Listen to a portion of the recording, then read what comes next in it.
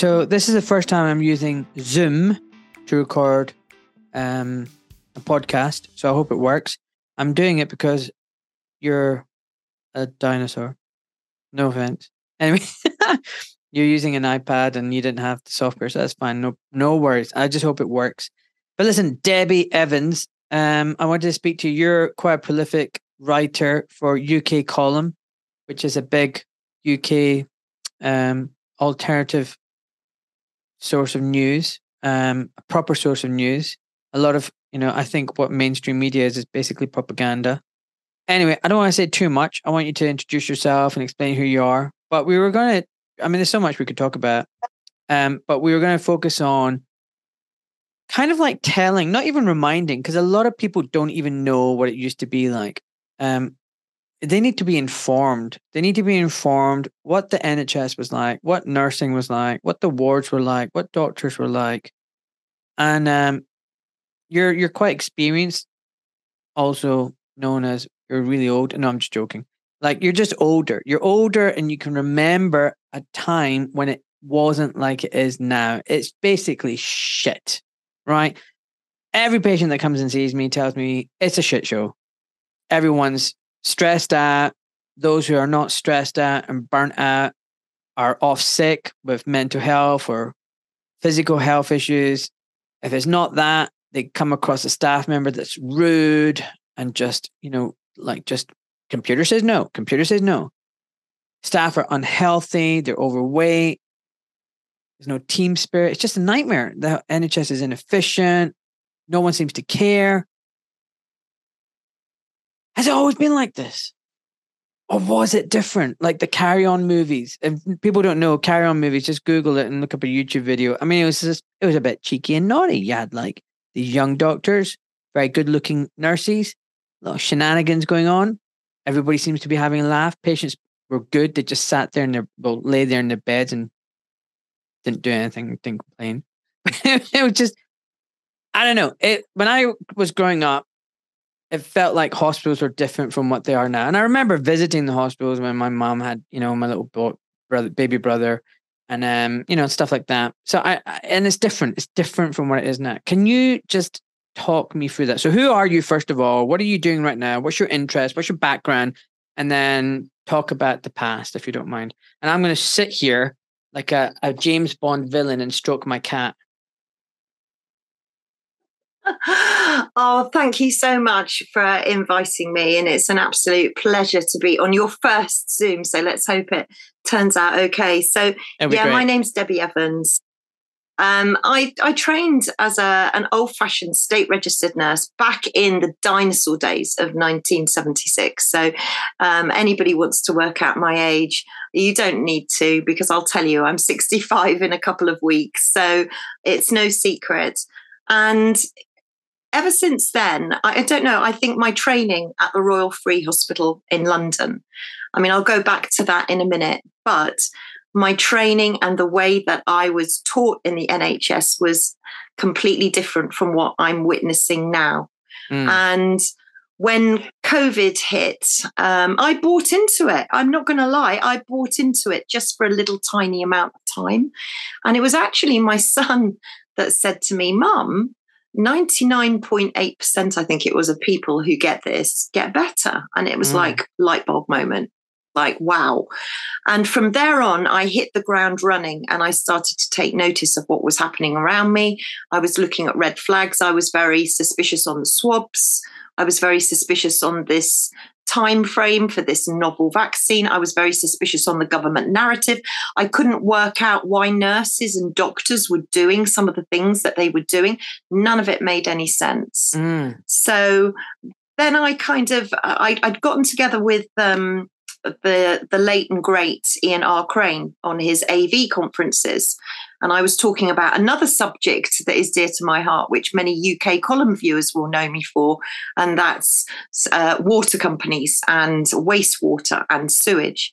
And I did a presentation for AV, and I got introduced to Brian Gerrish from UK column. And from there on in, Brian and I kept in very close contact. And I'm very nosy, and I love to research. I absolutely love it. And over a couple of years, we were exchanging information constantly. And I was researching in the background as a volunteer, really, for UK Column. I was over the moon to be doing it. And then here I am now as one of the presenters on UK Column, mainly focusing on health, the NHS, what was the NHS was like, what the NHS is like, and also the NHS long-term plan. So what we have got to look forward to in the next 6 months, in the next year. So I've kind of gone into great depth about the NHS. And, you know, a lot of people think that the NHS was formed in 1948 by Nye Bevan. Actually, we need to go back to 1942, 1943, when the whole social reform was taking place with William Beveridge, and William Beveridge was talking to David Rockefeller. So all of this, what we saw in 1948, which was this amazing health service, was actually planned in the middle of the Second World War. Right. I didn't know that. Going back, a lot of people take it back just to 1948, but go back to William Beveridge and you can see that the NHS was incorporated in this plan. And, you know, originally it was the concept was free healthcare for all at point of contact. There would never be a cost, and that everyone would receive a welcome. And it was just irony, really, that I started at the Royal Free Hospital, which was the first free hospital that was ever created.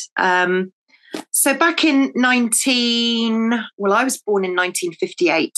And in 1969, when I was 11, I decided I wanted to be a nurse. I just woke up one morning and I wanted to be a nurse. And I didn't want to be a ballerina. I didn't want to be anything else. I just wanted to be a nurse. I wanted to be a nurse at a London teaching hospital. Because back then, you know, it was a fight to get a nursing place. You couldn't just ring up a hospital and say, oh, I'd like to train as a nurse and get welcomed in straight away. There was a huge procedure. And Barts, bless them, wrote back to me and said, apply when you're 18.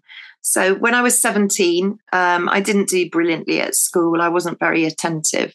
But I applied to Barts and I applied to all the London teaching hospitals.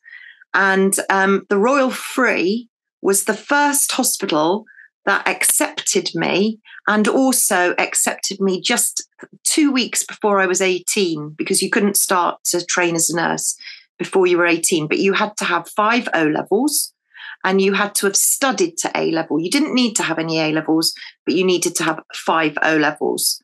So I was over the moon that I'd been accepted at the Royal Free, and I'd gone through 3 interviews. So selection processes, a second interview, and then a third practical interview. So it was it was a real honor to be accepted. I mean, it was an honor to be accepted as a nurse. And there were only 70 places. We had 2 intakes a year.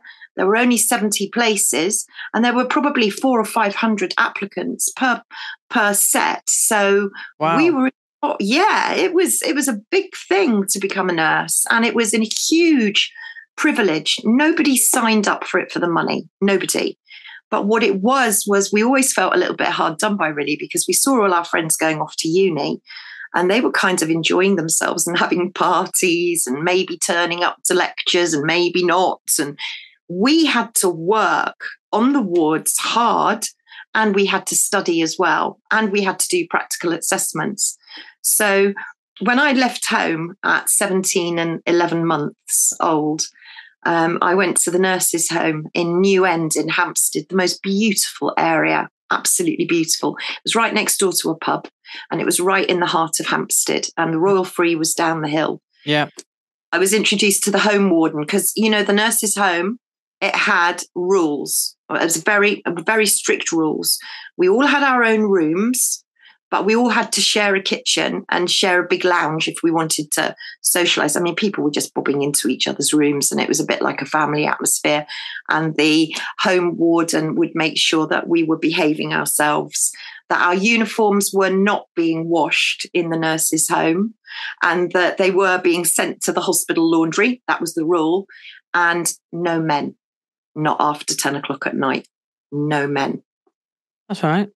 I say that with a slight wry smile, but There's a lot that can be done until 10 o'clock anyway. Absolutely. There's nurses who've got, we're very,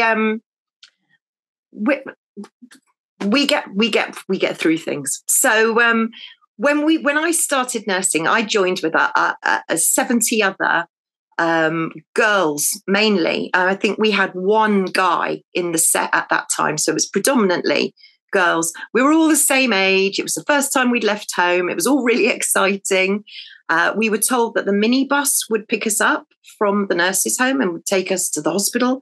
We were looked after. They cared about us. Well, they didn't just care about us. They wanted to make sure that A, we were obeying all the rules, B, we were on duty on time, and C, we were remaining professional at all times.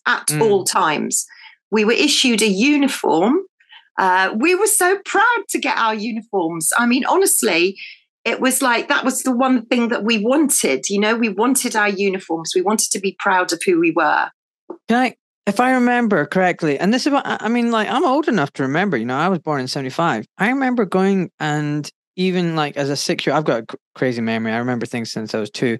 I remember seeing the nurse with her little cap, little pinny thing going on, and she's got badges, and they would always have this lovely buckle, like a lovely belt, blue belt, red belt with this shiny little metal buckle. It all looked very, very nice, very, the uniform was like almost military style. It was, you just looked, and they're all trim and smart. It was like that, wasn't it? Yeah, well, it's funny you say that, actually, because when I went to the Royal Free, they just introduced the national uniform, which we all hated. It was this blue and white check. I've sent you a couple of pictures, actually, of me at the Royal Free, just qualified, but we still had the navy blue cape. We still had the hat. And as student nurses, we had lines around our hats. So if we were a first year student nurse, we'd have 1 stripe. And if we were a third year student nurse, we'd have 3. I'm looking at your picture now. I didn't know that was you. Wow. Yeah. And when we qualified, we got a frilly cap. We got a really lovely frilly cap, and we were so proud of that. So our uniforms were incredibly important to us. The belt and the buckle that you remember, because I've sent you another picture actually of me at Barts, because I did actually get to Barts as soon as I qualified at the Royal Free.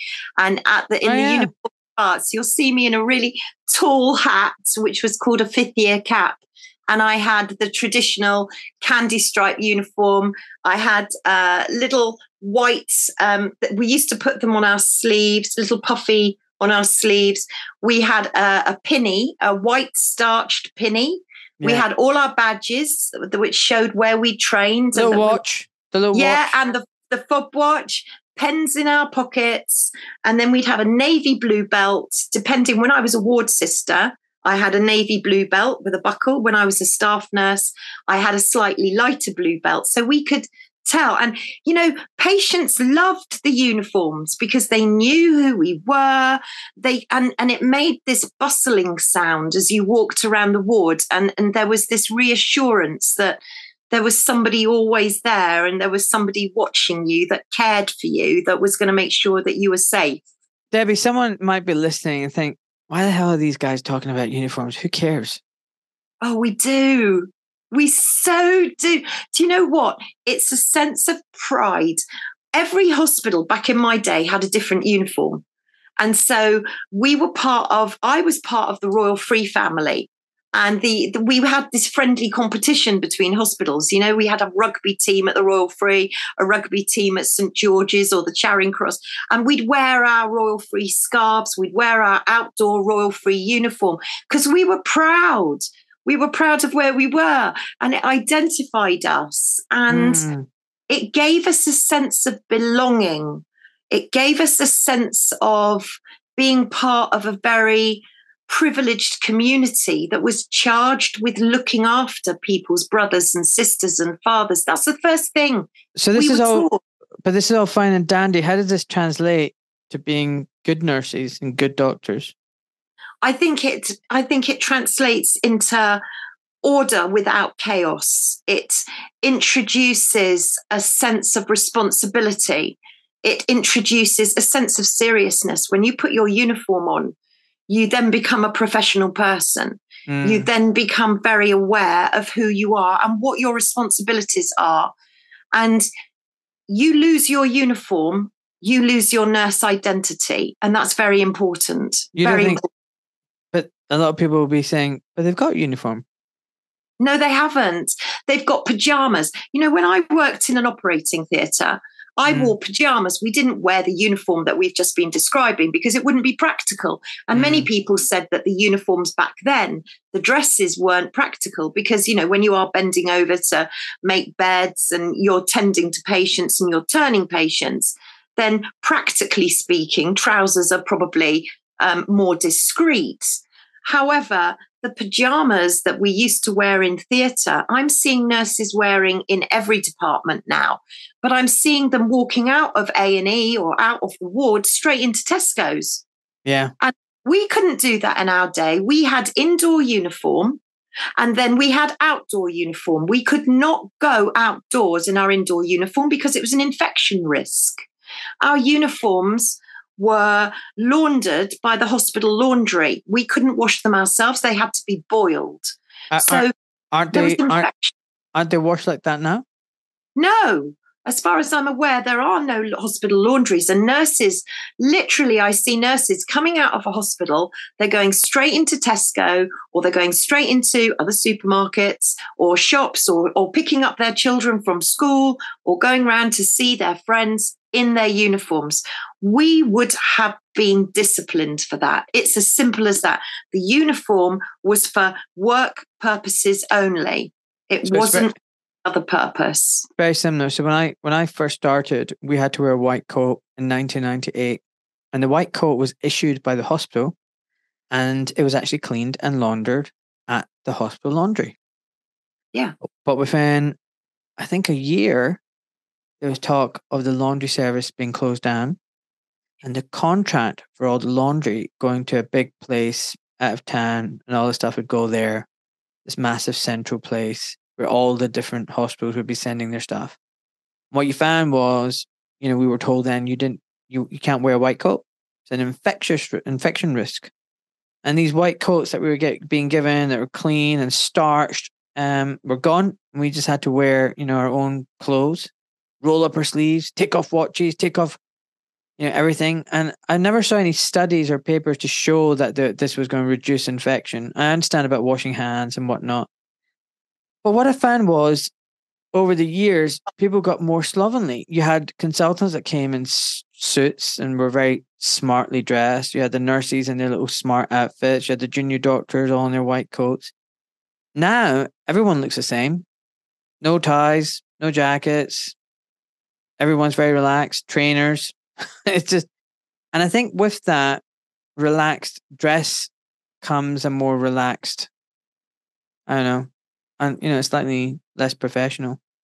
I completely agree. I mean, I'm seeing nurses walking around. I mean, we had to wear K-Skips shoes. We had regulation shoes, and they weren't cheap back then. You know, you were probably talking £50 back in 1976 for a pair of regulation shoes. I see nurses now walking around with pop socks, with trainers, with completely, even shoes with heels. You know, we would have been, this was not allowed. It was not allowed on the ward. We had to have safe shoes that were quiet. And it's all about standards, isn't it? It's all about standards. Completely. Just having it, like, have standards. And if you let go of standards, things just start falling apart, slowly starts crumbling. So let's move away from the uniform. I think we've got that clear now, right? There's no uniforms now. The other thing about uniforms is, you know, you've got a sense of identity. Yeah, that's what I wanted to say. And when you rob that, you know, nurse, doctor, you kind of lose that identity. You could be anyone. I mean, you could be a manager. I mean, how do you differentiate between a manager and, like, you know, one of the junior doctors now? It's almost impossible. You don't. And I'll tell you a story. Recently, one of my relatives was in hospital, and I went to visit. This was pre-lockdown. And I went to visit, and a lady came into his side room, and she was dressed in a navy blue dress. And I automatically presumed she was the ward sister. So I started divulging all my relatives' medical details and saying who I was, only to find out that she was the lady from Mighty who'd come to deliver his food menu for the evening. So I had no clue who the member of who anybody was on the ward. I seriously didn't know. And I don't think that that's good for patients. I think patients and relatives need to know who they're talking to. And I completely agree with you. The relaxed attitude in just something as simple as uniforms gives a relaxed attitude in practice. And that's what I'm finding. Slovenly, I think, is the perfect word. That's the word. Slovenly. Yeah. Right, let's move on. So what else has changed? One of the things I noticed was just a gradual erosion of the team structure. You know, I had a consultant, there's a firm, you know, I actually had to go to the consultant to get the job. I handed in my CV. They either liked the look of me or they didn't. You know, I got a lot of doors closed, but I got a lot of doors open, so I don't care. But, you know, the consultant knew who you were because they gave you the job. They looked at your CV and said, right, I'll pass it on to the manager or whatever. And you got the job that way. But you knew who all the staff were. You knew the nurses. There was all the matron on the ward. You even knew the cleaner because there was a cleaner on the ward who was responsible, took a lot of pride in cleaning the ward, you know, and was very strict, would tell you off if you did something wrong. I have to say, the cleaner ran the ward. Tell me then. Okay, tell me, what was it like in your day then? The cleaner ran the ward. They were amazing. I mean, some of them had been there for generations. So it was mothers, then daughters and sons and grandchildren, and their ward, you know, they ran the ward. If that ward was not spick and span and clean, they were spick and span. I mean, honestly, they took such huge pride. It wasn't just about the ward sister. It wasn't just about the staff nurses. These staff used to be on wards for years. And where's that hospital smell gone? Oh, you don't have that where's it gone? Do you know what I mean? You used to walk onto that hospital and it'd be like, it had that really clean, chemically, but it was like a clean hospital smell. Yeah. You don't have that now. You smell the dinners and they smell disgusting.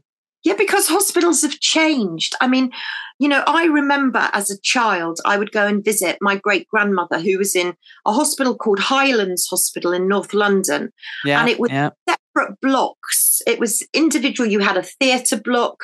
You had a couple of wards they were only 2 floors, these stories. So you'd see patients being wheeled out into the grounds because these hospitals had grounds attached to them. You'd have massive windows that would be open all the time. You'd have a day room where you could take patients and they could talk to each other and you could open the day room doors. I worked at Stoke Mandeville Hospital as well, which is all on one level or was on one level. And patients were being taken outside. They were experiencing nature. They were having coffee with their relatives in their beds. I mean, we'd wheel their beds outside. Windows were open all the time. Blinds were up. Now we've got these concrete tower blocks. You can't open the windows. They're like Petri dishes. They're 12, 14 stories tall. You're imprisoned in this concrete Petri dish where you've got nothing to do with the outside world. It's almost like you're locked in. And it was so important that patients got fresh air. Yeah, this is crazy because this is really crazy. Look what a bloody small world this is. Because I was a consultant at Stoke Mandeville Hospital. Well, there you go. I was in theatre at Stoke Mandeville, and I was on a ward called 10X. You might remember 10X. So it was one of the little kind of prefabs down. Yeah, well, was the entrance. They built a new extension when I was there, and when I went there, and it was very different. No one was wheeling a patient out. A lot of the grounds had been sold off for housing, so a lot of the grounds had been sold off or made into car parks. No patients going out and being wheeled out. No one had windows open. There were no big tall windows. So even what I'm trying to say is, it's when I went in 2010, I'm telling you right now, I don't recognize what you're talking about. Wow. Totally. Well, it was Nissan. Yeah. It was Nissan Huts in my day. So you drive into Stoke Mandeville, and there was kind of a line of Nissan Huts, and they'd been there for ages, and it was on one level, pretty much, and the spinal unit was circular. I remember it being circular. And we would have windows open. The day rooms would be at the end, they were the old-fashioned Nightingale wards. And there would be the day room at the end of the ward. And then in the day room, there would be French doors in this Nissan hut type thing. And we'd wheel the patients out. We'd have to lock the day room doors at night. We'd always lock the day room doors at night. But yeah, we would, even at Great Ormond Street, which is a tower block in the centre of London, the old Great Ormond Street, if you look, they're probably still there. The wards had massive, great big doors, even if you were on the 6th, 8th floor. And then there was like this wire netting that went over onto a balcony where we could wheel children out in wheelchairs or in their beds so that they could be in the sunshine and be in fresh air. Even that. So there were ways around it to get patients outside.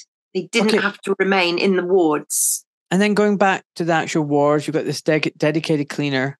So that's not the case anymore, because now you've got contractors like big, cervical or whatever they're called. Mighty. Well, yeah. They just basically bring in their cleaners, and you might not have a cleaner consistently, the same person. After a few months, it might be someone different. Mm-hmm. And it's basically the contracting out to the cheapest available person. And that person is coming to the ward, but it's not allocated to that ward. And they don't take pride in the ward. They're just doing a job for bare minimum wage. There's no loyalty to the ward there. So the cleaner, no loyalty. And actually, if you have like a spillage or something, you have to call a central number. And then they get a number, a tag, an order number, job number, something stupid like that. And then they'll send out a team to clean up or whatever. It's kind of it's madness. So common sense has gone literally out of the windows that no longer exist. Okay, so how else did the team structure change? Sorry for interrupting. Well, the team structure, the staff that were on the wards had been there for years. You knew, when I was in my training, we would always sort of go, oh, we're going to Calthorpe ward, and it's sister, I can still remember her name, but I won't say it. But it's sister blah blah, and you better be on your best behaviour because she's really tough. She's really, really hard on student nurses. Or you would say, oh, we're going to blah blah ward because it's sister. There would be, the sisters have been there for years. They ran their wards independently, so it was their territory, and they ran it like clockwork. And you always had 2 or 3 staff nurses that had probably been on that ward for years as well. So the student nurses, having student nurses right from the get-go, from 8 weeks of preliminary in-school training where we would practice giving injections into oranges and things, and making beds, and how to give a bedpan, and how to calculate how many drips went through an intravenous drip. When we went through that 8 weeks, then we were hurled onto the wards, and the student nurses were the heartbeat.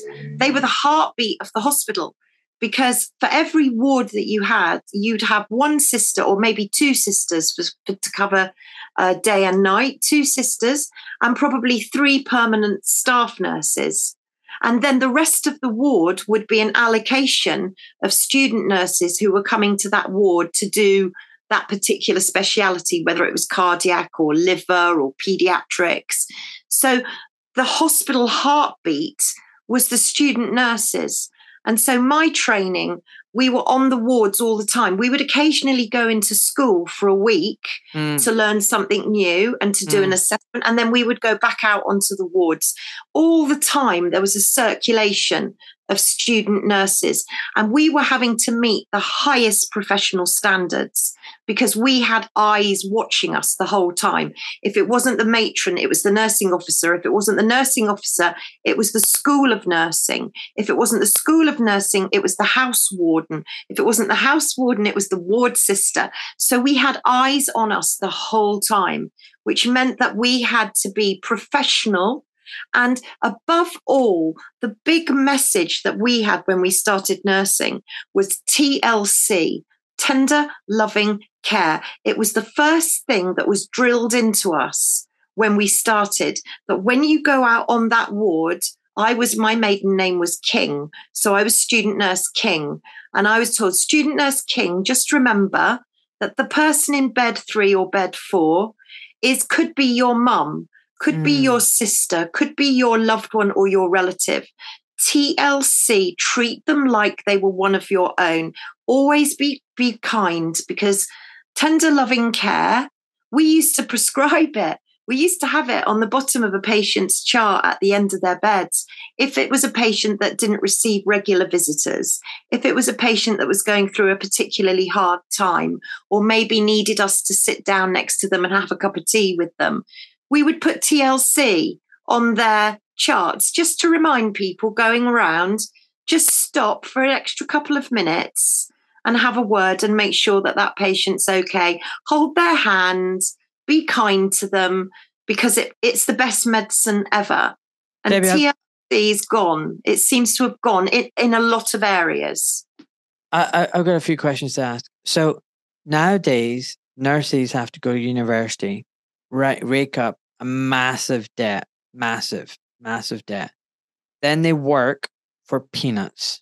They work for absolute peanuts. They can't even afford to pay off the debt, never mind living costs.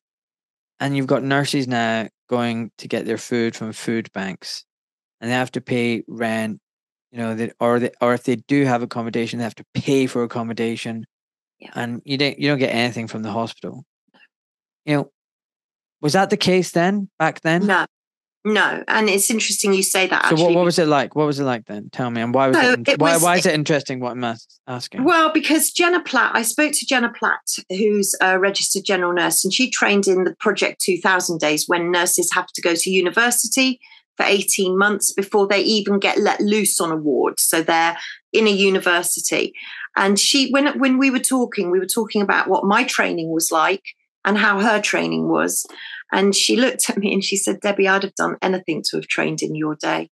And it's true, because when I first started nursing, my first contract was £1,100 a year.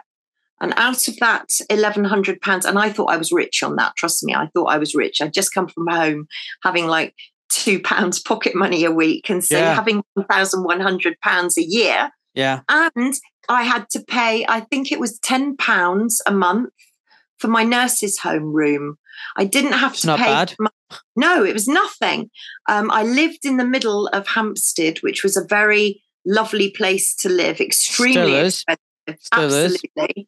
I had free transport to work every day. So a minibus would pick us up from the nurse's home, and then a minibus would be ready to take us home, whatever time of the night it was, 9:30, or if we were doing a late shift, or if we were doing nights, we'd have a minibus back. We had a very heavily subsidized staff canteen. And if a nurse was seen in the canteen at 7:45 or 8:00 in the morning, it was a black mark on your copybook, because if you would go on duty at 7:30 and you were bleary-eyed and you hadn't had much sleep and you hadn't had any breakfast, the ward sister would order that you go immediately to the canteen, have breakfast first, and return to the ward when you've had a proper breakfast. So, oh wow, yeah, I mean, that was the level of care that we had. How much was it to get your food from the canteen? How much were you paying for that? Oh, pennies. I mean, 25p for breakfast, probably back then. It was heavily subsidized. So hold on. This is you, day one, year one. You've gone in as a trainee nurse and you're getting paid £1,100 a year? So you're getting paid to be a trainee nurse. You're getting significantly subsidized accommodation, and you're not paying for any transport. And food is dirt cheap. Yeah. And on top of that, because we wore a uniform and we wore an outdoor uniform, often the London cabbies, bless their hearts, if they saw us out, they go, come on, in the cab, we'll take you home, if we'd missed the minibus for anything. So they'd take us home. And back in that day too, when I was working in accident and emergency, if we needed a lift, sometimes the police would give us a lift, because the police would often be in A&E and we'd have a close relationship. The police would bring people in and they'd bring us fish and chips at 3 a.m, or they'd whiz home. Yeah, honestly, it was such a privilege and such an honour to be a nurse. So hold on one sec. So now nurses have to pay thousands of pounds to study to be a nurse. Yeah. and a lot of money to pay to be a nurse. Yeah. And they're not getting paid, they're paying out, and they've got massive debt. They have to pay thousands of pounds in rent a year. They have to pay for their transport, whatever it is they're doing. If they're driving in, even, as a consultant, I had to pay to park my car in the car park in the hospital. Oh, no, you'd be given accommodation back in my day. We had a separate block of flats next to the hospital for the consultants. So the consultants would all be offered their own flats if they needed, or the senior doctors. What? And parking was always free. And that's when the NHS trusts all started making staff pay for parking. We never had that. Parking. I mean, imagine having to pay to go to work, like to park your car at your place of work. It's crazy. It's absolutely mental. I mean, you're driving to work, you're going to work, and they're like, yeah, you need to pay to be able to park your car. And, no one knows where Stoke Mandeville is, it's in the middle of bloody nowhere. I mean, it is in the middle of nowhere. It's the countryside. It's not like you can park your car and then walk to the hospital. It's in the middle of nowhere. It's surrounded by fields. So you have to park your car in the car park. And they're like, yep, you need to pay several £700 a year for the, for the luxury of doing that. I was just like, what? This is taking the piss.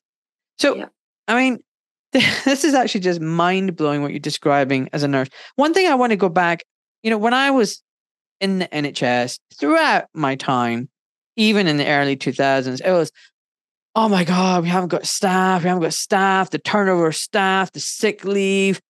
Then you had bank staff, people just coming and going who didn't know the hospital. And bank staff, God bless them, they don't know where anything is. Some of them, not all of them, some of them, they don't care. They're just there for a couple of days. They make a bit of money. Not my job. If something goes wrong, what are they going to do? I'm not going to be here. It's not like I'm going to be punished or get into trouble. It's not like I work there all the time. I'm just here for a few days. Bye-bye, hasta la vista. So they kind of do the bare minimum.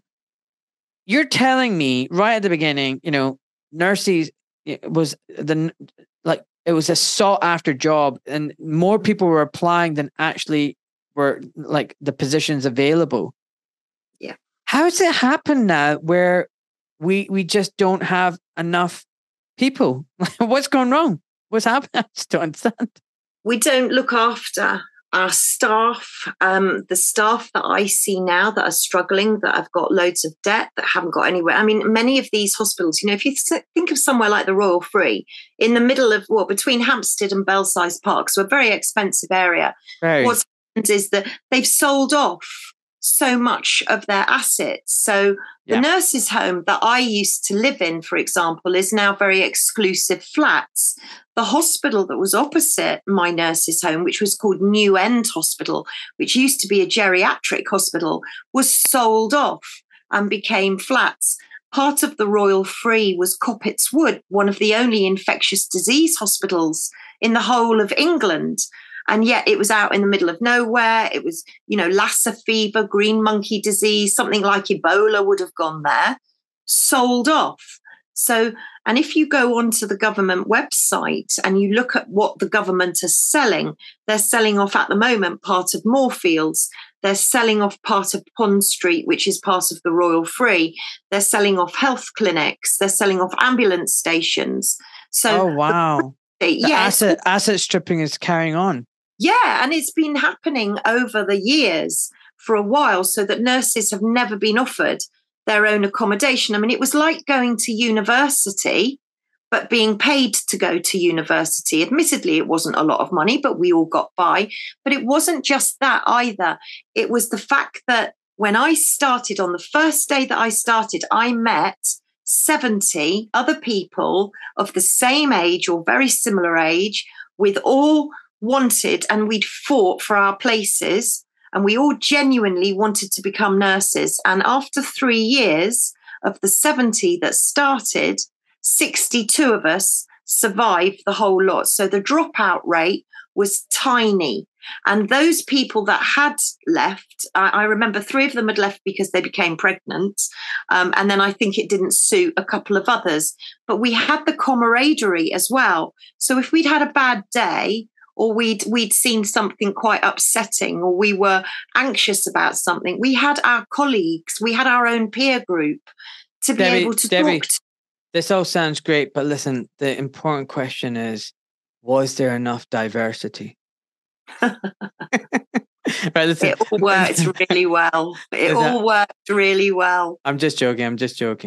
You know, now listen, look, tell me. Listen, I want to record this. This is important piece of history we're documenting, because, like I said, a lot of people don't know about this, right? So, you know, I was talking to my wife last night. I'm really looking forward to speaking to this Debbie Evans. I'm going to talk about nursing and what it was like in the old days, you know, and how they didn't go to university. My wife pipes in, I think it's really important that they go to university. No. I went, why? Of course. Like, you know, so there's a lot of people like her, smart people like her. She's a doctor. She's a surgeon. She thinks it's a really bloody good thing that nurses went to university. Poof. You're suggesting they should go to nursery? Are you stupid conspiracy theorist? You stupid, dumb anti-vaxxer? So tell me, why is it not important that nurses go to university? Or do you think that for some nurses at some point they should go to university, and that most nurses don't need to go to university? What is it? What's your viewpoint? What would you say to my wife, who is of the opinion all nurses should go to university? Of course they should. You don't need to learn how to be kind. You don't need to learn how to be compassionate. You don't need a degree to do that. You don't need a degree to prove that you can manifest compassion. But nurses need to know about diseases and conditions, and you know what? It was all great in the old days. Observers. No, that's your job. That's your job as a doctor. Nurses are your observers. We're there to observe the patient in your absence. I don't need an iPad to tell me what my heart is doing. I don't need any device of any medical sort to know how somebody is. All I need is a mirror to look at myself to see how I am. And I need my hands and my eyes to observe other people. And I need my mouth to speak to them, to communicate with them. Nursing was nursing in my day. And what I'm seeing now is nursing has become a tick list. You do not need a university degree to become an excellent nurse. And many of us, we didn't have university degrees. And I would like to think that I would give somebody the very best care I can with the very best knowledge that I've got. And if I'm not sure about something, I will learn about it. And I will ask somebody like you the questions that I need in order to be able to carry out the job best to my ability. Of course, we have to learn about certain diseases. Of course, we need to know about, we specialize in the end. After 3 years of doing a general training and a bit of this and a bit of that, we find that we specialize. I specialized in theatre. I specialized in eyes, in ear, nose and throat. So, of course, I found out about disease. I found I was learning anatomy in nursing school, anatomy, physiology. I was learning pharmacology. I was learning basic nursing care. I was learning a lot about serious adverse reactions from what drugs. I knew what drug I was giving to my patient. If I didn't know what the drug was, what it was used for, what the side effects could be, then I was not doing my job properly. So I think this is important to clarify. Just because you didn't go to university doesn't mean that you didn't get an education. I went to nursing school. I think this is what people need to understand. I think there's a lot of people who think university is the be all and end all. And what they don't realize is it's not that simple. It's what are you actually taught? And I think what you're describing is that you were taught a significant amount of things in nursing school. One could argue that nurses, modern day nurses taken through university, are actually indoctrinated and taught simply to follow guidelines and protocols. You were free thinking agents, and now you've got automatons who are laden with debt, who are not going to question, who are not going to be critical thinkers, and are going to toe the line. That's what I would say. We did it. If you think about it, how long is a university degree, a BSc or a BA? 3 years, right? 3 years. My training was 3 years. It was still a 3-year course. It was intense. If I wasn't on the ward working 8, 12-hour shifts, 8 rows of nights, I was studying. If I wasn't studying, I was in nurse school and I was learning about what I needed to know. So I worked really hard. Didn't you have any fun with the doctors? Loads of fun with the doctors. Loads of fun. You know what? I would have been making you toast in the hospital kitchen probably at 3 o'clock in the morning and having a bit of a giggle. But we would have been communicating about our patients. We would have been forming a relationship so that I would understand that you probably would have been extremely tired. Maybe you've been on call 2 nights. Maybe your bleep's been going off all the time and you're shattered. And maybe the canteen is closed. So we would make you, it would be up to the nurses to look after the doctors. And the doctors similarly would look after the nurses. We both had our own roles to play. We would coexist. We had to coexist. We couldn't function without one another. I mean, the amount of naughty doctors that would leave a little tray at the end of the bed because they'd taken blood from a patient and then they've just left everything at the end of the bed. That's my job to cover for you before sister comes on and goes, where I'm going to see that doctor, they've left, blah, blah, blah. So we would cover for you. And it was a team effort. And yes, of beauty, of course we had fun with the doctors. But do you not think it's a good thing as medical knowledge and science knowledge has advanced that nurses go to university and learn more things and are doing things like taking drugs and, doing the drugs and taking blood and, just doing more of the work of doctors? Don't you think that's a good thing? Don't you think that's like a sign of advancement? Do you know what I do? The first thing we do when we come on the ward is we would go around to every single patient and we would say good morning. And I think it's really, really important that nurses know who's on their wards, that their patients know who's looking after them. And so, no, I don't think walking around with an iPad, sitting at a desk on a computer, digitizing everyone's data. I think standing next to a patient, sitting next to them. And I got told off loads because we weren't allowed to sit on patients' beds. We are absolutely not allowed to sit on patients' beds. But I always broke the rules because it's so comforting for a patient to have someone sit on their bed, hold their hand, share a cup of tea with them. It's so much more important than some of the things that I see that nurses are being taught now. To say hello to your patients and then to also say good night or goodbye so they know you've gone. It's a scary place. You know hospitals. Scary. What you're describing is so true. It's stressful being a patient.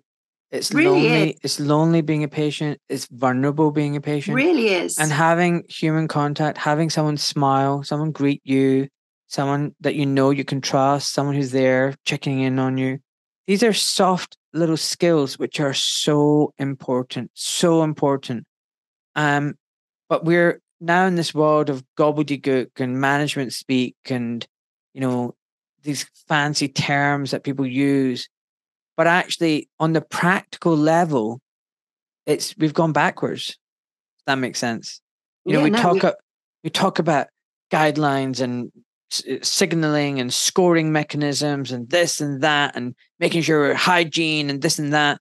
But actually, there's no one there checking in on the patient.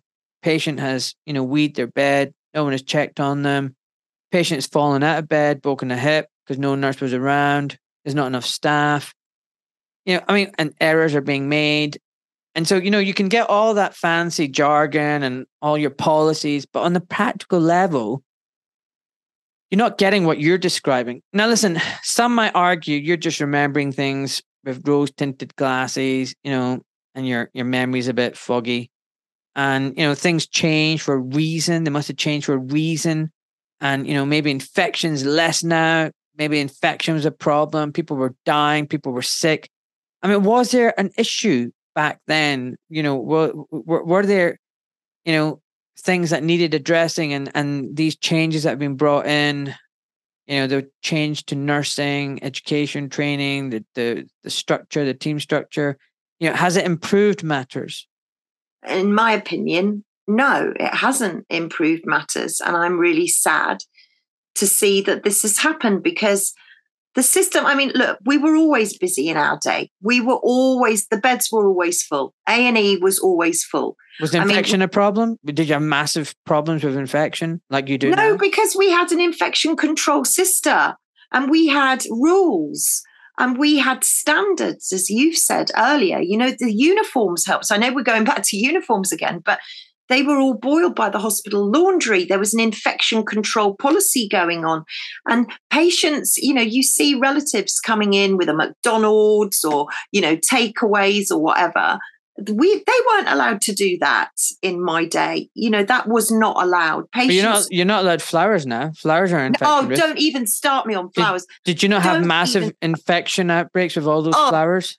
Do you know what? You've just hit on such a sore subject, because flowers, where have they gone? Where have they gone? I'm just so upset. Do you know what? At 2:00 every afternoon, the doors of the ward would open and in would come all the relatives, and they are our regulators. The relatives were always our regulators, because, you know, if there was a problem or if there was something out of place or there was a question, the relatives would pick us up. We didn't need any regulation from any members of staff, actually, because we had it with the patients' relatives and loved ones. And they'd walk in at 2:00 and they'd be armed with flowers, grapes, cream cake, probably, a few magazines. And that was the norm. And we would always be running around the ward trying to find vases, because there was never enough vases. But it was just so lovely. And in my day, if there was a patient that didn't get many visitors or was away from home, we would take flowers so that they would have flowers on their locker next to them. So because nice. It's not nice when you're surrounded by people with cards. No, I'm saying it's so nice having flowers next to you. Yeah, it really is. The smell of flowers. Having nature, a bit of nature. Exactly. It was amazing, and it was lovely for us as well. But so why did they get rid? Why did they get rid of it? Is there a proper infection risk or not? No, of course not. It's just, well, not in my opinion. I mean, I'm sorry, but I think flowers, the color, the smell, the autobiographical memories it brings back for people, and the fact that why the hell did they get rid of it? Good question, because they said that, number one, it increased the nurses' workload. It provided a lot of water that was going green. You know, sometimes the vases weren't changed, blah, blah, blah. They came up with a reason for everything. But all of us at the Royal Free, where I trained, I was the first set in the brand new Pond Street Royal Free. There was a florist on the ground floor. Yeah, they were always. I remember that when there were florists in the hospital. There were florists, and some hospitals would have florists outside, floral stalls. It's nice. It's lovely. And but now the relatives bring Lucozade and energy drinks and garbage and McDonald's. Isn't that okay? Yeah. No. Well, I mean, honestly, I think we go back every time, to be honest, to your word, which was standards. There were standards. And you know what it is? I identify as a grumpy old white man. I'm just upset about everything. You're going to get the police around in a minute. I mean, honestly, the hate crime. Oh my goodness! We've gone wokery mad. I'm just so grumpy about everything. I think everything is just falling apart. I'm sad. Standards everywhere, just bullshit. And the problem is, young people now just don't get it. I mean, even my wife, you know, she's 10 years younger than me. She's, you know, oh no, it's a good thing your nurses all go to university. And I'm just looking at her like, where do I start? I was like, you know what, I'm just going to leave it till she hears this podcast. She needs to hear you. But also nurses that go to university. I've met quite a few that have gone to university. They've done the whole 18 months in uni. Then they've gone onto the wards. They've decided that nursing's not for them, and they've left. So they've just gone. It's one thing having a lecture. It's another thing being on the ward and changing a bedpan. Oh, you don't need to do that now, apparently, because what I've learned is that nurses have tick lists.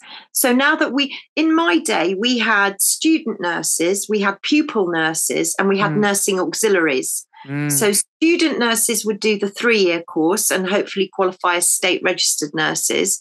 Pupil nurses who wore green would do a 2-year course, and it was far more practical based. And nursing auxiliaries would help everybody as and when you needed help. Now we've got these healthcare assistants that have been brought in. So nurses have kind of been upgraded, if you like, almost to junior doctor level. Yes. Where nurses are having to manage budgets on the wards. They're having to know so much technical information. Bureaucracy, paperwork. Yeah.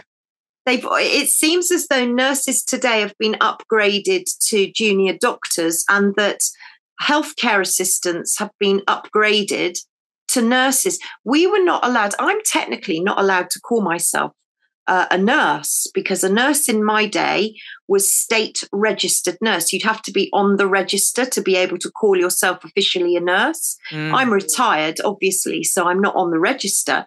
So legally, I'm not allowed to call myself a nurse. I can call myself a retired nurse. So we seem to have upgraded people, and untrained people are now doing what we as trained nurses were doing. So bedpans, bed baths, mouth care, turns every 2 hours, we would do. And nurses don't do that now?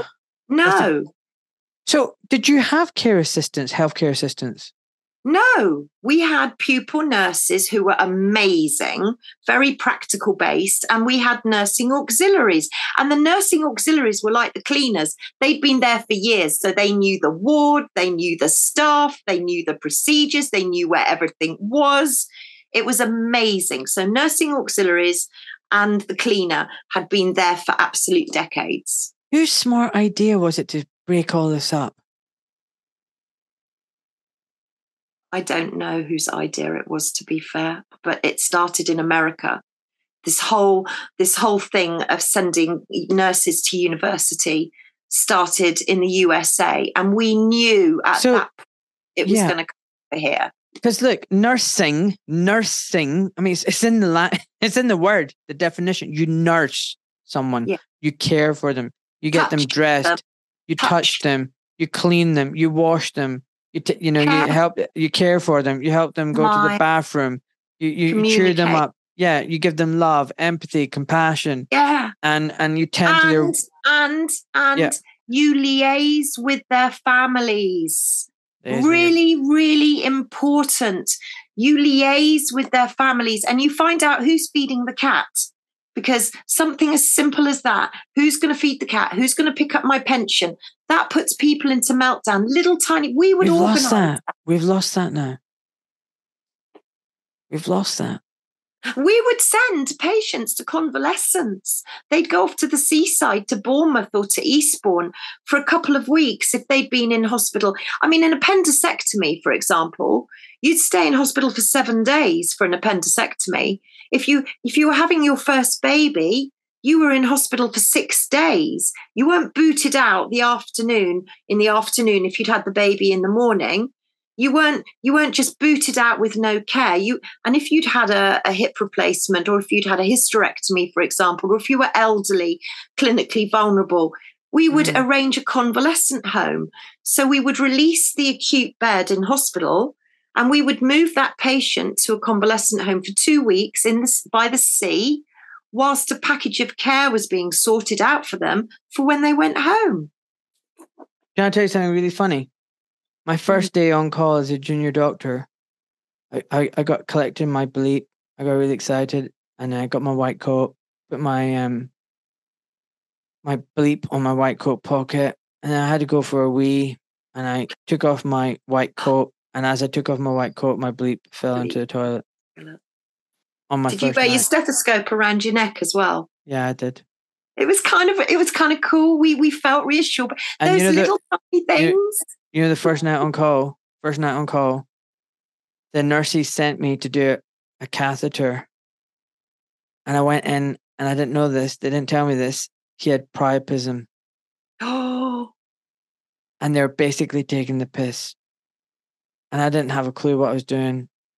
And I came back and went, I can't do it. And they all giggled and laughed. Giggling and laughing was so much of it. In my day, a nurse going onto the ward for the first time, and it did happen. It's been a story going around as a myth for ages, but it did happen. One nurse was told to clean false teeth, and so put them all in one bowl. All of them, everybody's false teeth in one bowl, but didn't know whose false teeth they were. Oh, no. It was like, but you know what? These things did happen, and we had a laugh on the wards. We shared smiles, and as many sad times as there were, and there were sad times, we would be able to sense the occasion. We would know how to be with that patient. A patient, I can't begin to tell you, and you've already touched on it, but I think it's really important,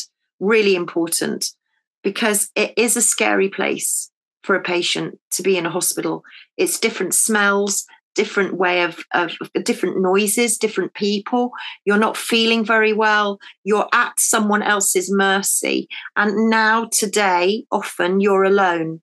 In my day, there would be relatives that would be allowed to stay either in hospital accommodation or if it was a terminally ill patient would be often moved to a side room, and the relative would be allowed to stay with them for as long as they needed to. We'd put up a bed next to their bed for them, and we'd make them as comfortable as possible. So it was always about patient-centered care. It was always about the patient, the touch, the observation, the kindness, the few words, just as you're passing the bed.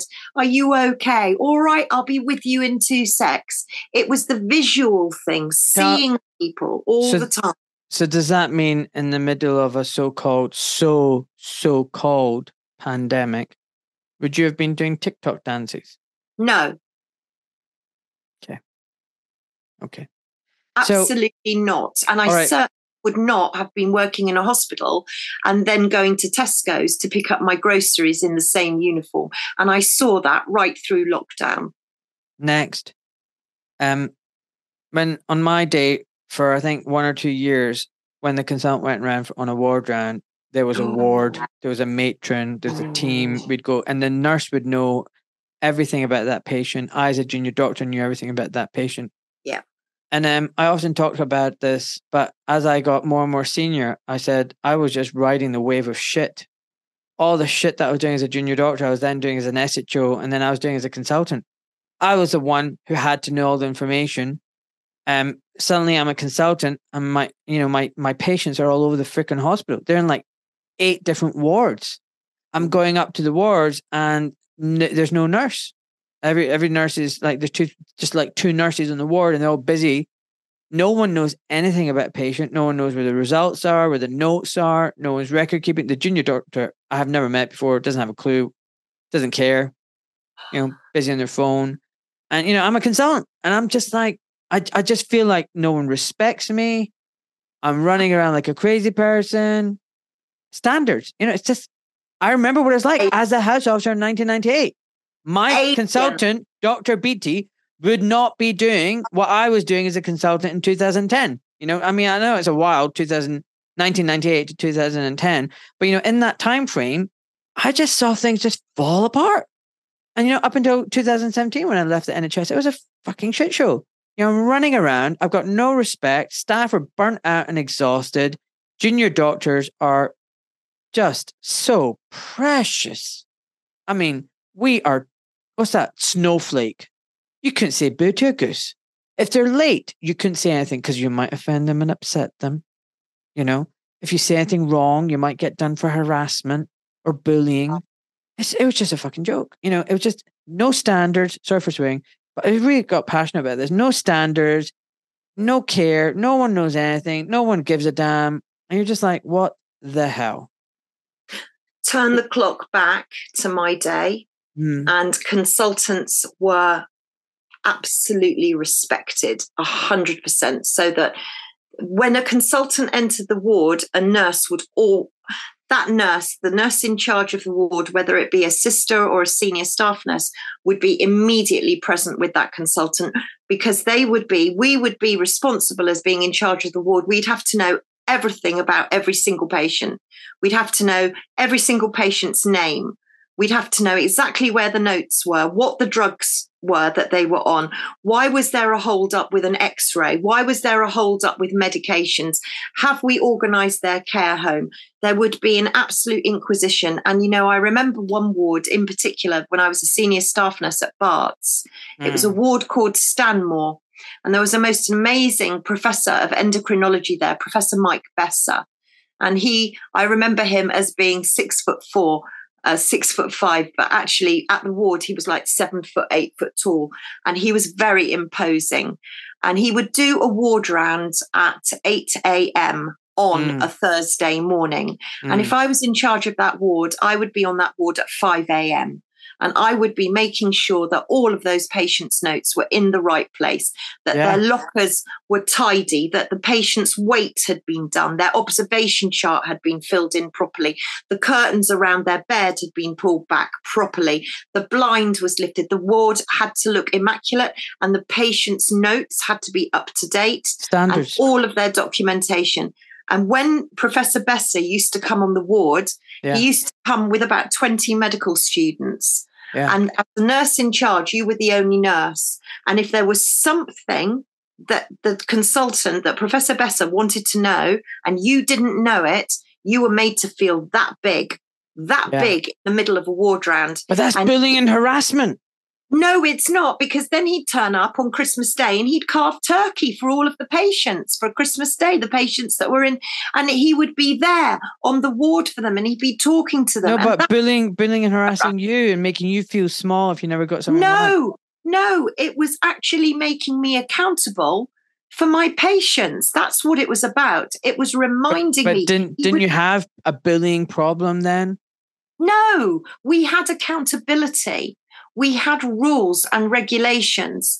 And, I don't think I know of any work environment where there isn't some form of bullying going on at some point of time. Bullying's been going on since time ad infinitum. So I'm not saying there was never any bullying in the NHS, because I'm sure there was.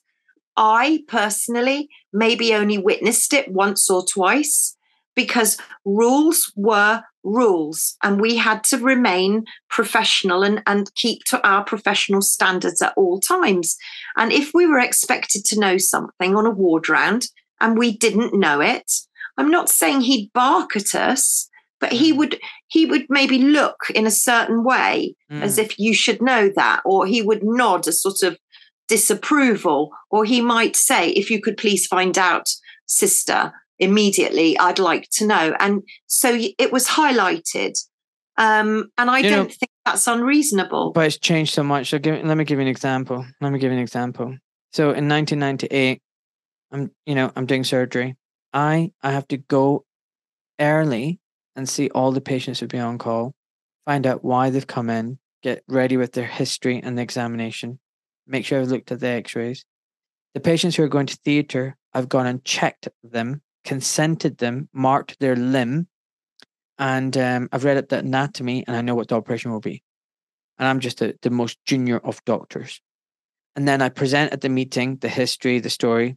The consultant asks the more senior doctor, the SHO, some pertinent questions about the surgery.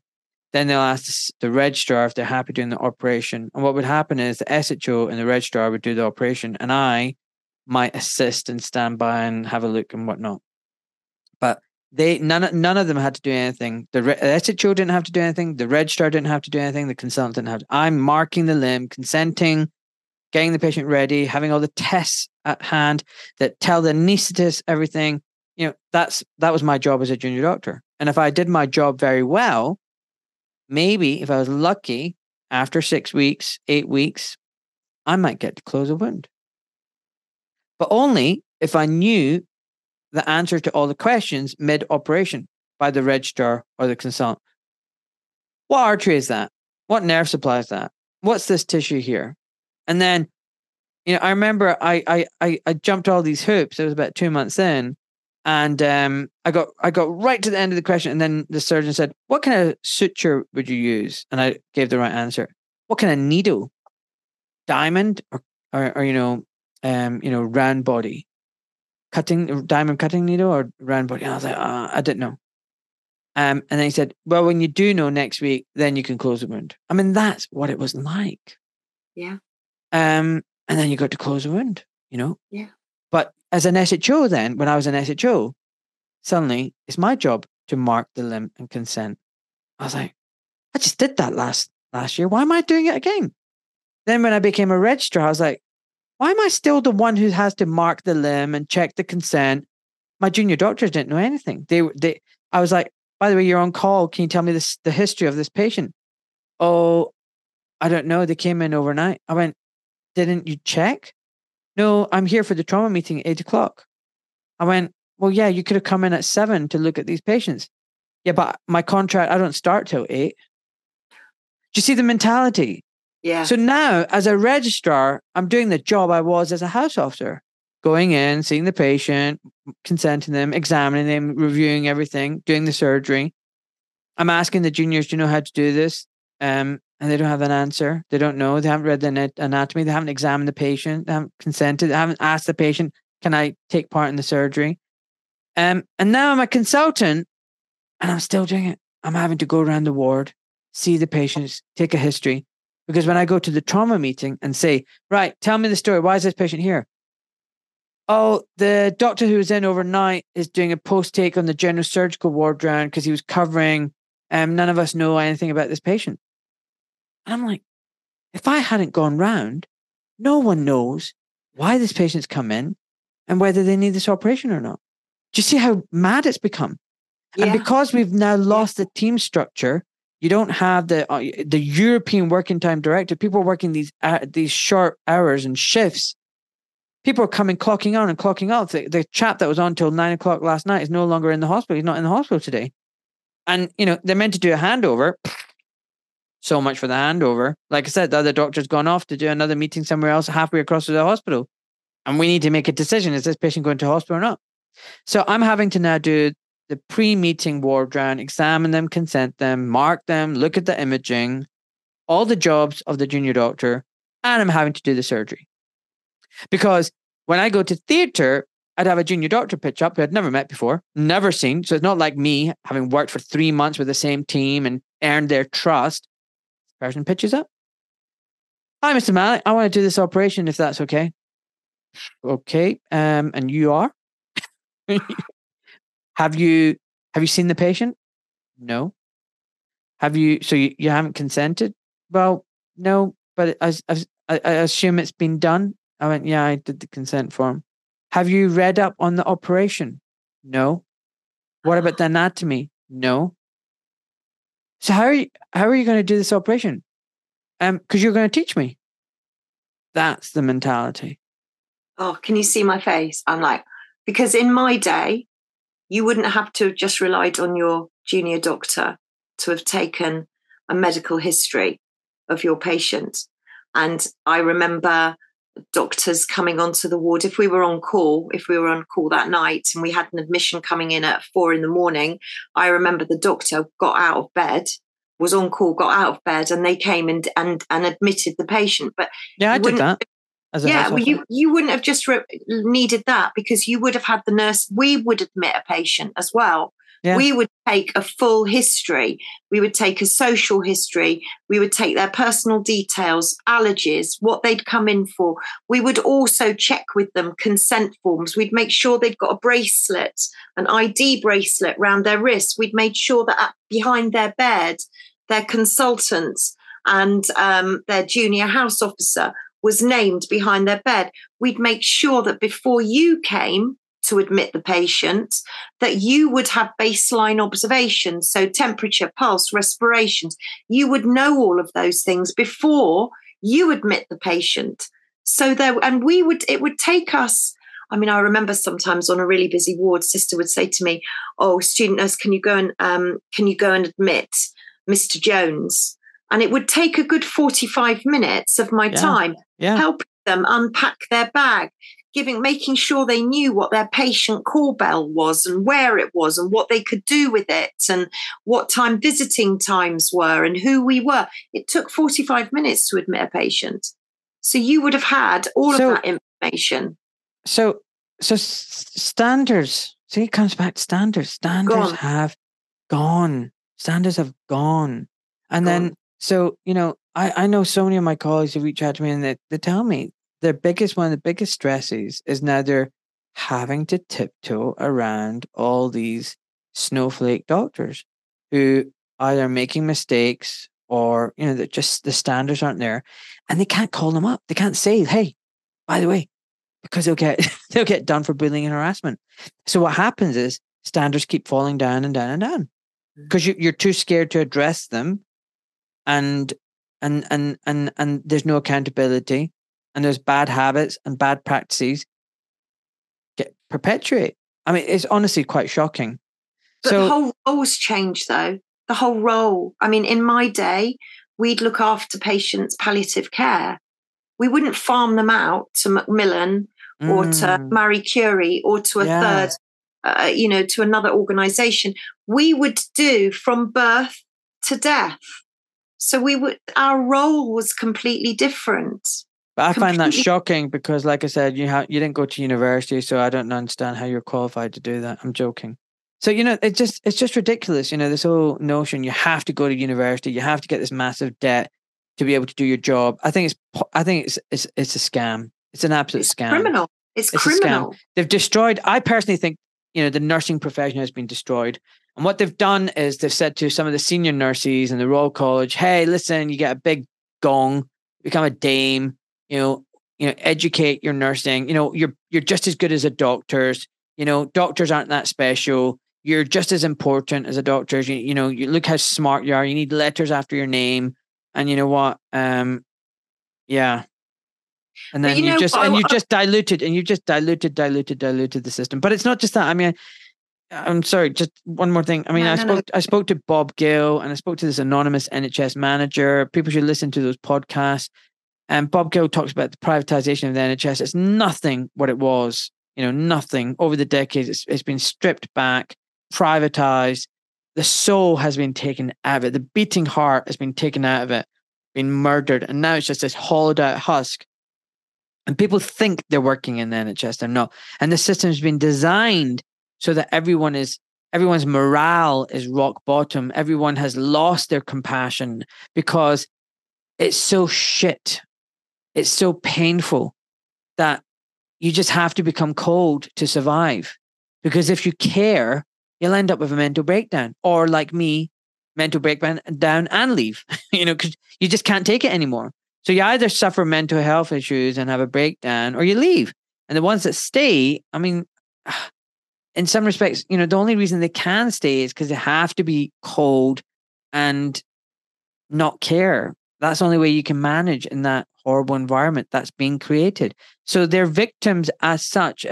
I used to think, oh my God, but now I feel sorry for them. I feel like the staff are just as much victims, I feel we get a lot of emails from a lot of health staff that aren't able to speak out because they're still within the system. NHS. Yeah. And many of them say that they're there purely because they feel that they can prevent things from happening and they're in a position to be able to care for patients in a way that patients should be cared for. So there are some still amazing nurses and doctors out there that are still battling the system in order to give those patients, and God bless every single one of them because they do exist. My wife included. She's in the NHS and she bloody well cares about her patients. Yeah, exactly. And, I got sent this amazing book. I have to show it to you. It's called To Heal the Sick. And it's by Jane Dean. And it's all about nursing in the NHS in the 1960s. Oh, the belt with the buckle. Yeah. So there you've got. And that was actually very like my look how ornate and beautiful that is. Yeah, they were silver, solid silver. I mean, when we qualified, I received a hospital badge that was solid silver. It had my name engraved on the back of it and the year that I qualified. And then we also received a silver badge from the General Nursing Council for midwifery, nursing and midwifery, which was our general registration badge. So we would wear 2 badges. It was, and we'd actually have a Royal College of Nurses badge as well if we joined in with the Royal College of Nurses. So right. Was I mean, it was all silver. Solid silver. Well, yeah. I mean, honestly, as much as that's nice, nowadays all the nursing staff have got rainbow lanyards and rainbow LGBTQ PRXVYW exclamation mark flag badges. So I know. I'm just incredibly sad because, back in my day, we had fun. The patients, especially some of the patients that were kind of near to discharge. And when I was at Barts, and I was on a general medicine and endocrinology ward, and we had quite a few gentlemen. It was a men's ward, cabbies, and people that were maybe quite not so fit and had a few heart attacks and stuff, but they were recovering really well. And before they go home, they'd often do the tea round. You'd see a couple of well patients in their dressing gowns and slippers walking around the ward with a tea trolley and talking to the other patients. And it was brilliant because they'd love it because they were helping us out and they felt that they were doing something. But can you imagine in today's health and safety? I mean, it would be out of the window. In my day, we'd walk around with Nelson inhalers, big pottery Nelson inhalers in big bowls of boiling hot water. I mean, that would never be happening now. We had mercury thermometers for all their bad, the kind of think, oh gosh, mercury. We had thermometers behind patients' beds. We had clipboards on the end of their beds with their observations and stuff and their general well-being. Those were the days. Those were my days, and they were happy days. And the patients, we would have a laugh. At Christmas, we would turn our capes inside out so that the red was outside. And we would walk around the ward and we would sing carols. We'd have tinsel Christmas. In one of my wards, in Stanmore Ward in Barts, it was amazing because we decorate the ward. I'd go to Oxford Street and D.H. Evans and Dickens and Jones and Harrods would all give us decorations and we'd decorate the wards. And so patients would Christmas lunch. Can I ask you something? I mean, this is all beautiful what you're describing. Did you also notice, when did you actually leave the NHS? When did you, I left the NHS really when I had my 4th son permanently. So 1994 was when I left permanently. But then I re-qualified. I went to university. So I did go to university. And I did a PG cert, and I'm just about to complete a master's in autism. So I was kind of not within the clinical setting. But back in 1994 and stuff, did you see any of these changes happening, or was it still quite good? Yeah, changes were happening, and Project 2000. It was kind of around the advent of that, and we knew the nurses that had trained in the same sort of training as me. On the wards all the time. We knew that this was going to be problematic. We were seeing nursing officers coming in more, and we were seeing less and less of sisters on the ward. Sisters seemed to be locked in their offices, and they were on the phone doing budgets, looking after the kind of mechanics of how the ward. And I noticed too that as I was finishing, it wasn't a matter of have to have 2 nurses to do a drug round. In my day, there would always be 2 nurses with a drug trolley. One would be the senior nurse, one would be a junior nurse, but you'd have to check each other. We'd have to walk up to the patient, check their ID band, ask their name, ask them if they're okay, check the drug chart 3 times. Yeah, like 1,000 safety checks. So why did the nurse? So why? You're right, because nurses are locked in the office and doing admin. Who was doing that work before? Well, we were doing the admin. Well, we had a ward clerk. So we had a domestic, who had been there forever. We had nursing auxiliaries who had been there forever. We had nursing sister. And then we had staff nurses, but we had a ward clerk. And the ward clerk would take phone calls from different departments, make sure the notes are in the trolley, ready for the doctor's round, answer the phone. But all this admin and budgeting and all that kind of stuff that nurses or sisters started doing, and management stuff. Do you not find, like, when I was, consultant, especially when I was a consultant and the head of the department, there were all these meetings, pointless meetings that achieved nothing. No, it was a meeting to arrange another meeting. 100%. 100%. A meeting to discuss the minutes of the last meeting and plan the agenda of the next.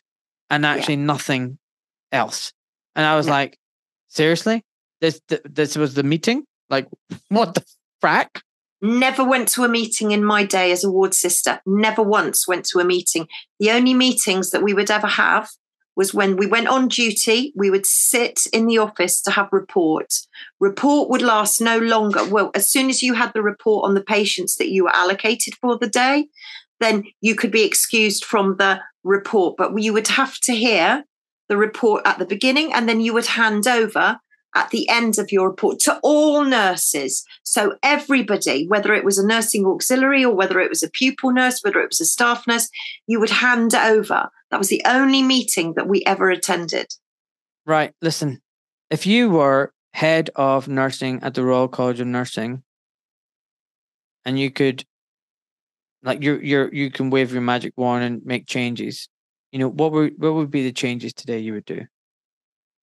Training, accommodation, looking after nurses, making nurses feel as though they're valued, not punishing them for choosing a vocation, taking it back to basics, patient-centered care. That's all it's about. And, if I had my own hospital, and I want to build my own hospital, it would be the tender loving care hospital.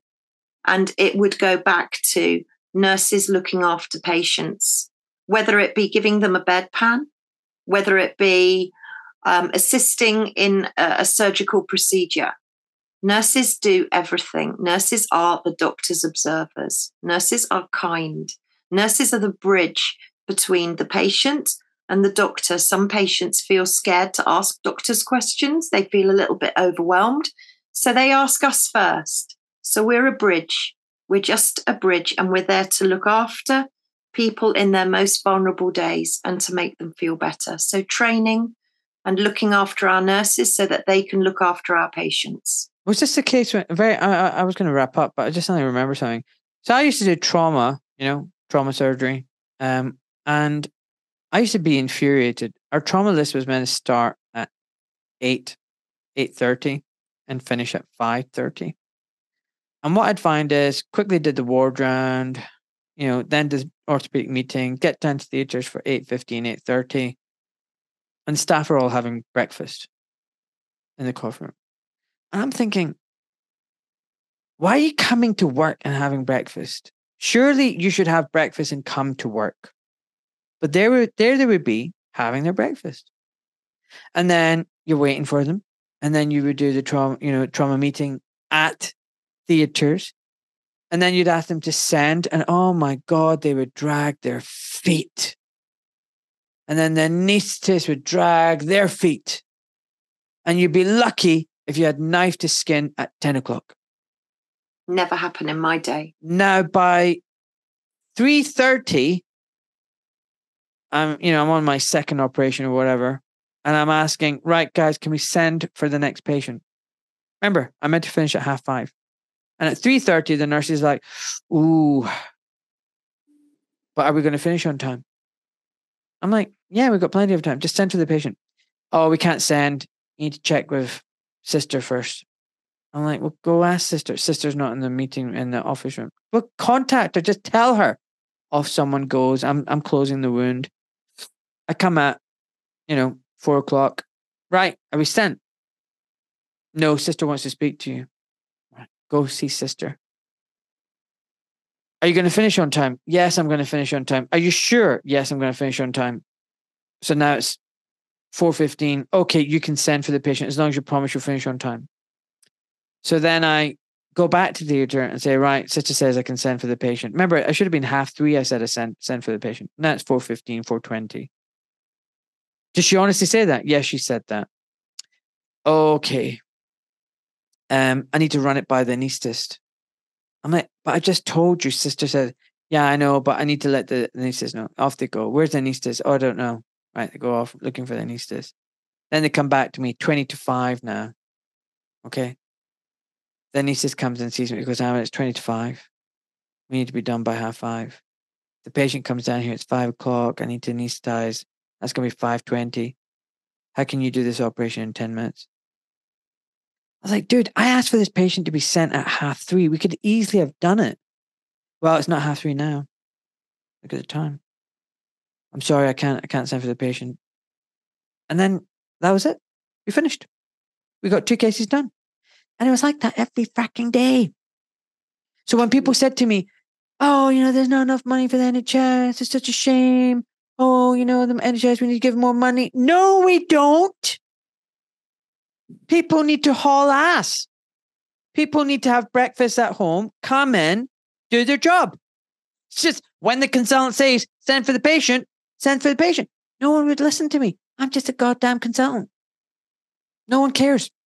If I would stamp my feet and get a little bit hissy, it'd be like, oh, Mr. Malik, oh, we don't like, oh, look at you. And, oh, you know what? It's bullying and harassment. So you got punished if you're hardworking. You got rewarded if you're lazy. I'm telling you. Shocked. I'm utterly, utterly shocked. And I worked in theatre for a long time. And when I was working at North Devon District Hospital in theatre, I remember I was on a late shift and it was a gentleman that had a transurethral resection prostate, and they can be a bit problematic at times. And they come out often with big irrigation bags. And this patient came out. I'd been working since 8 in the morning and it was about 4 in the afternoon. And no, sorry, I was on a late shift. I'd started at 12 o'clock and it was about 4 o'clock in the afternoon. And this patient came out of theatre into recovery where I was. And you know what? I had to keep that patient in recovery the whole night because I was on call that night. So because I was on call, I couldn't leave the patient at 9 o'clock when I was due off duty. And I stayed the whole night because I couldn't let the patient go back to the ward until I could see that there was a lot of blood clots and he was clotting. So I could let him back. And the morning staff came on at 8 o'clock and they looked at me and I was like hanging because I'd been there since 12 o'clock the previous day. But one member of staff still expected me to work some of that shift. And it wasn't until the nursing officer came on duty and said, you go home and rest, sleep. But that's what we did, we would just carry on working if we needed to. We wouldn't be stopping at 5 o'clock. And no, 3:30.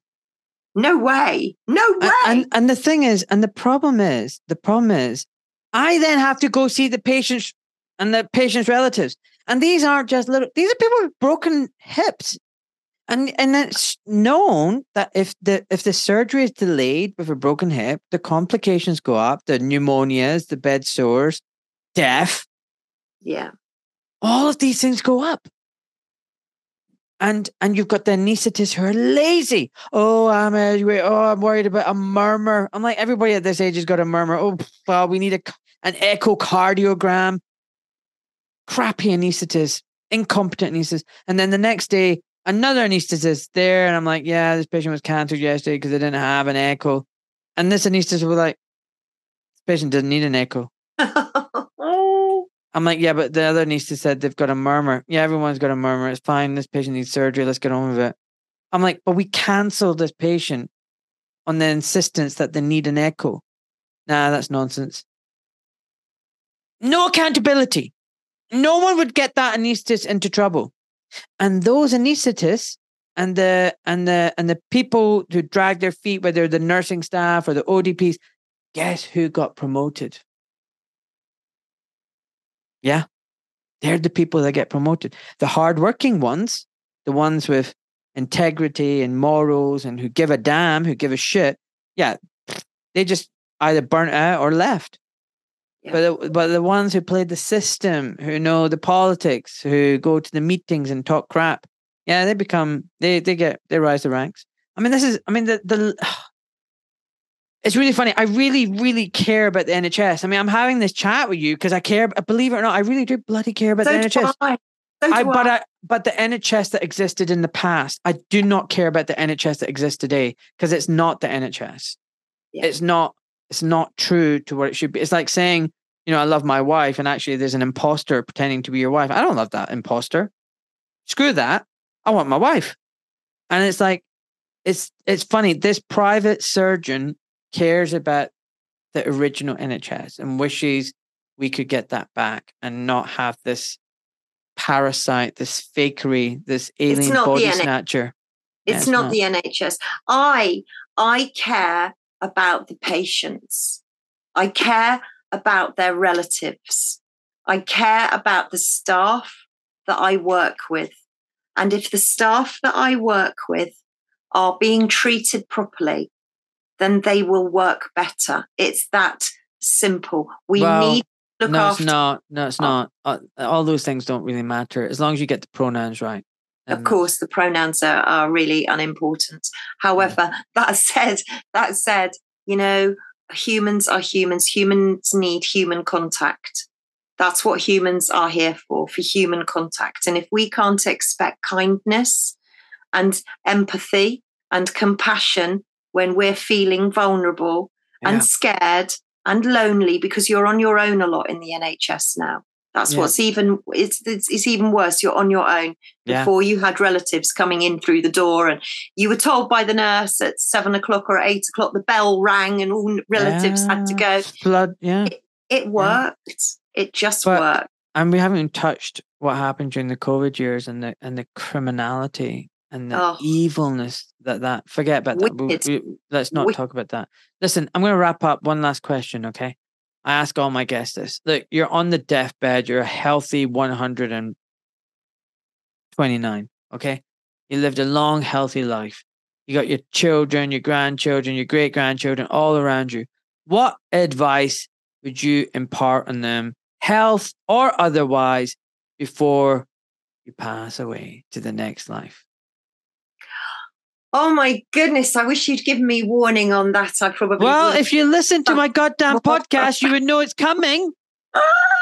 I do. I'm so sorry. I should have had that one ready, shouldn't I? Yeah, you should have. You should be listening to my podcast. I should. I think I would say to everyone, if you can put your head on the pillow at night and know that you've done the very best job that you possibly can, that you've been the very best person that you can, and that you've shown kindness and compassion to your fellow human beings, and you feel comfortable with your moral compass, then you're doing a pretty good job. And to people that are watching now we're all survived this far. We've all got this far. We're all still here. We're all still fighting. There's loads of stuff going on in the background. And my biggest thing, I think, would say, have faith, be kind, and have faith, because by having faith in whatever, whether it be God, whether it be a completely different belief, whatever you have faith in, faith is the antidote to fear. So don't be frightened. It's great advice. Don't be fearful. I love it. No. It's great advice. Everyone listening, I really hope you've enjoyed this little walk down memory lane. I've loved chatting to Debi. Debi, thank you so much. You've been a star.